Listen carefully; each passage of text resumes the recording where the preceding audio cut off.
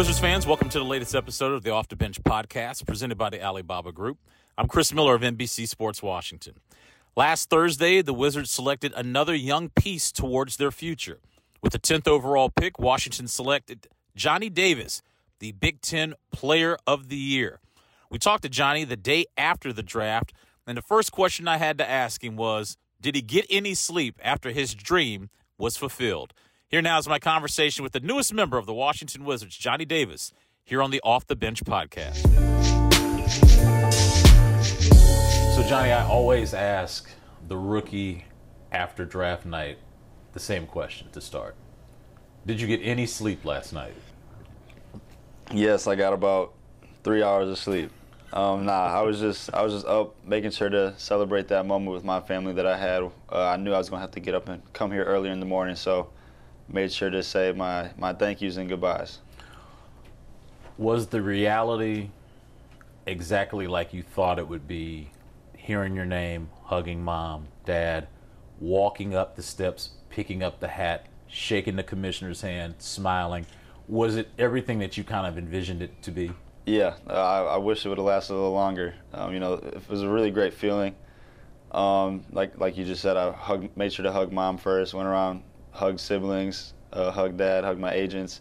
Then once I shook the commissioner's hand after that, I knew it was time to get to work. You know what I was thinking when you got drafted? I went right back to the Taco Bell commercial. I was like, bro, don't drop the hat, whatever you do. Were you nervous at all about the steps, getting the hat? Was there any of that part? You just like, man, I'm Johnny Davis. Nah. There wasn't too much nerves with that. Nah, not at all. I mean, in the commercial they knocked the podium over, but I'm pretty sure they would have had it like screwed in or something. So there was no chance of that happening. So now what, right? Like, the goal all along, for as long as you can remember, was I want to make it to the NBA. And like, now you're here, jersey on. Before we started recording, the door busts open. Bradley Beal comes in here and greets you. So like, now what does this feel like? Does it feel real to you? Yeah, it definitely feels real. I feel like I'm part of another family now, and like I said before, I'm just ready to get to work, ready to get out there and play with those guys like Bradley Beal.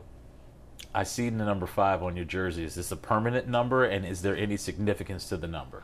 Yeah, I'll probably wear this for the upcoming season. There's a lot of retired numbers, guys already wearing numbers. So, but this is my high school number, my junior and senior year. I wanted to wear it in college actually, but one of my teammates already had that number, so I picked one. But I know KCP's got one, so I'm going back to old threads. So 5, then, was there any significance behind it in high school? No, just a number I picked, but I thought my junior and especially senior year, that played the best basketball I could. We won a lot of games, so just trying to bring back those good times. Let's break down your game a little bit. Since the season ended for Wisconsin and this draft process, where do you think you've gotten better? What has been the one thing where you go, this time in the lab has helped me figure out this part of my game? What is it? Definitely shooting. And that's particularly outside shooting, just because I didn't shoot the way I wanted to this past year. And whenever I would shoot outside shots, it was usually catch and shoot or, dribble off ball screens. But now I'm working on movement shooting, just making sure to get my feet set and, release the ball quick. You're about to play for the best team you've ever played for in your life. And that's being a rookie on the best team you've ever played for in your life. What are realistic expectations you're putting on yourself right now?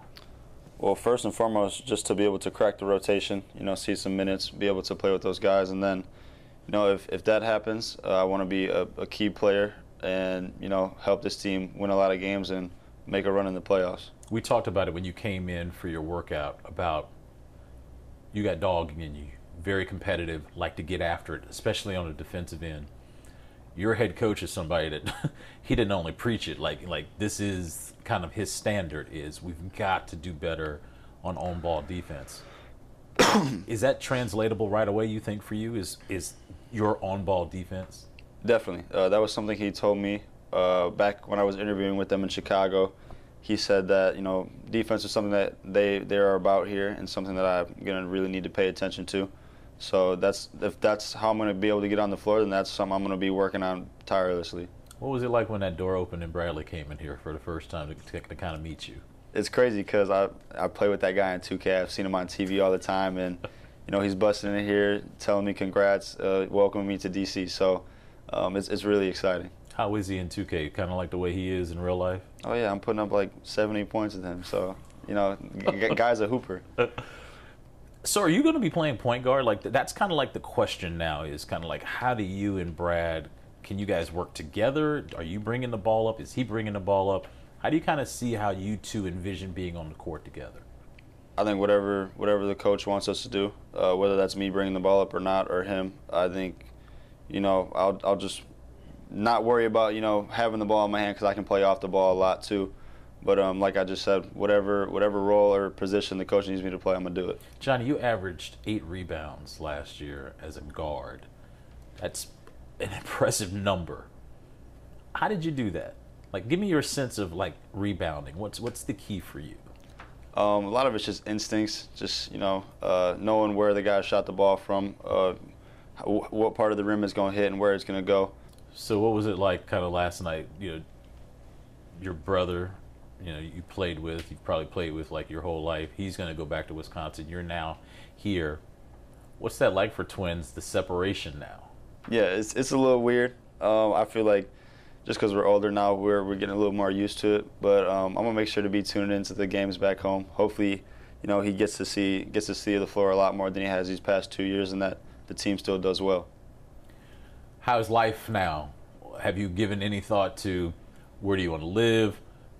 Is your circle gonna be tight? Like, how have you kind of like thought about this part of I'm not in college anymore? Like, I am a professional basketball player, the stuff off the court. Have you given that any thought yet? Not too much, but like you just said, I have a tight circle that is making sure to get all of that stuff organized for me, and it's just all about me making decisions.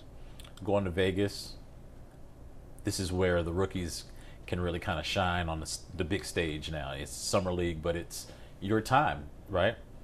You were telling me before, like, there's just some guys that you competed against that were drafted higher than you. Like, is this a showcase, or how are you kind of approaching how you want to attack Summer League?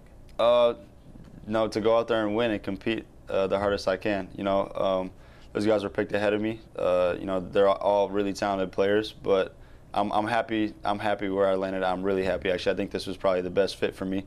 But going into that game, it's just going to be like playing against those guys in the Big Ten. Mm-hmm. Let's get off the court for a second.